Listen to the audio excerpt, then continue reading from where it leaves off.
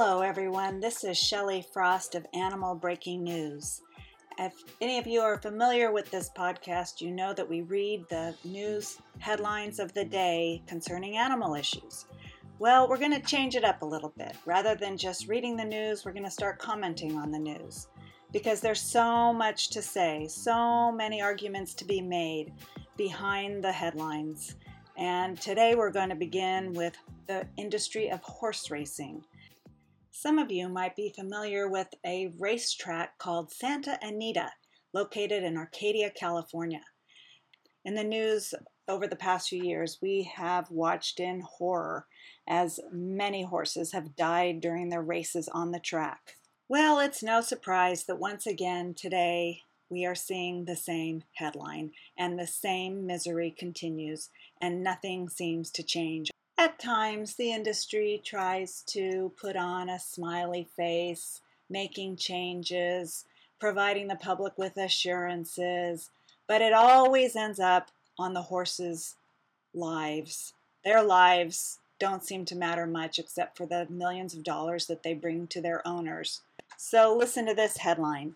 Emtek, that's the name of the horse who just died this past weekend, breaks down in home stretch at Santa Anita, becoming the 32nd horse to die at a track since December. This was put out by the Associated Press on September 28th.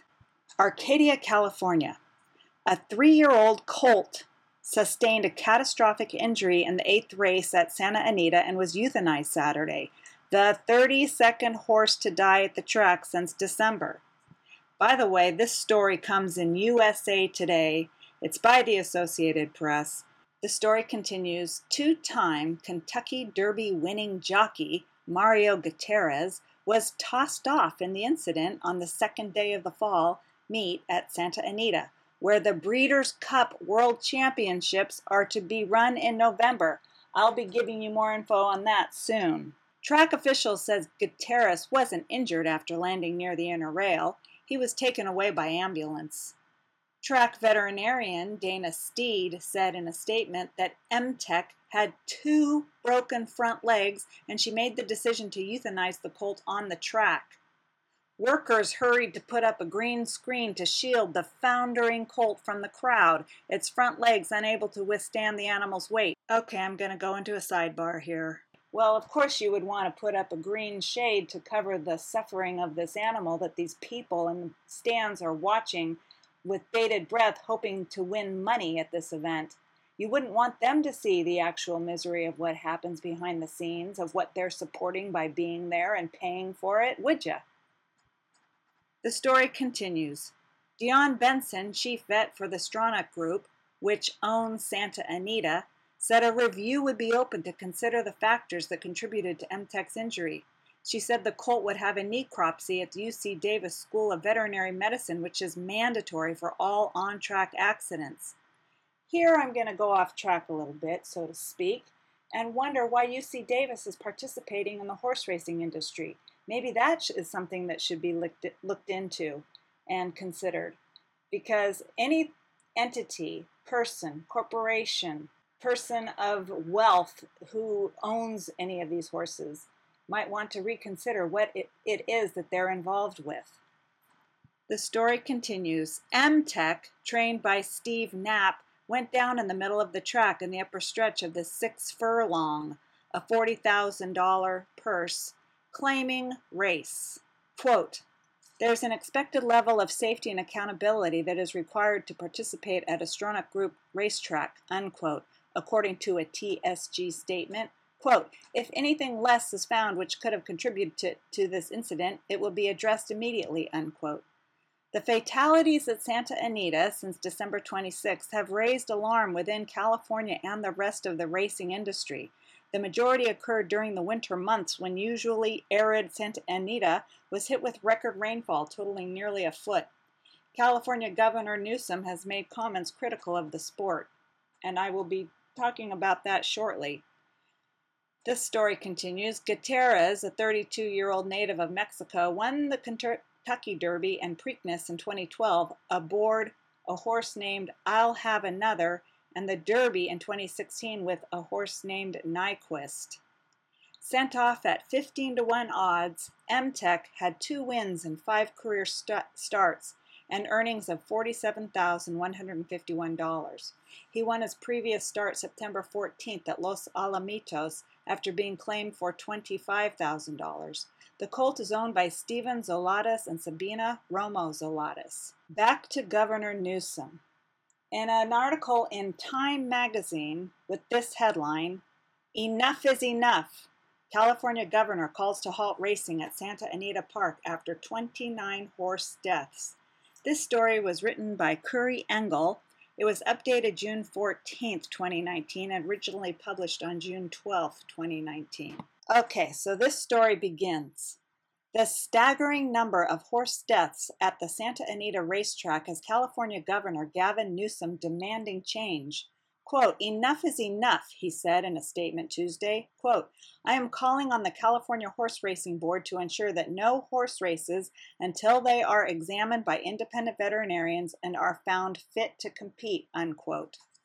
29 horses have died since the park's racing season began in December, and with almost 2 weeks still left to go before its formal end, alarm over the death toll has grown. Among the variables thought to contribute to the deaths are the use of whips, drugs, and medications, and the general track conditions, according to the New York Times and other outlets. But the problem may lie with the nature of the industry itself, although some changes have recently been enacted.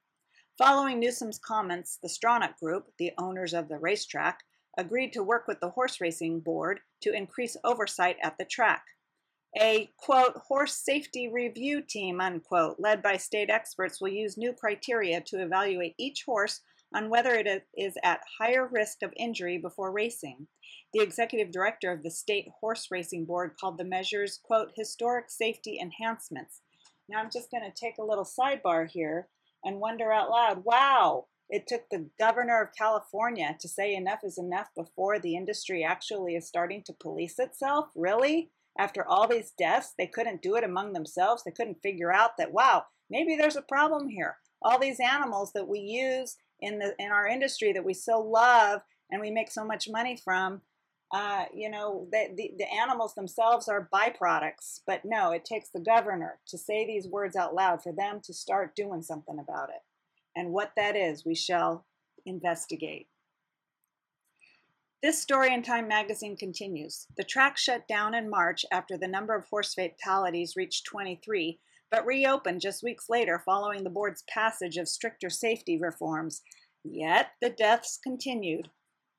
Okay, now I'm sidebarring again here because the names of these horses are just strange, and I need to preface the sentence here by clarifying that these are the names of the horses, otherwise you might not know what I'm talking about. Okay, so a horse named Formal Dude and another horse named Truffalino, 2 horses who raced at the track, are among the most recent racing deaths.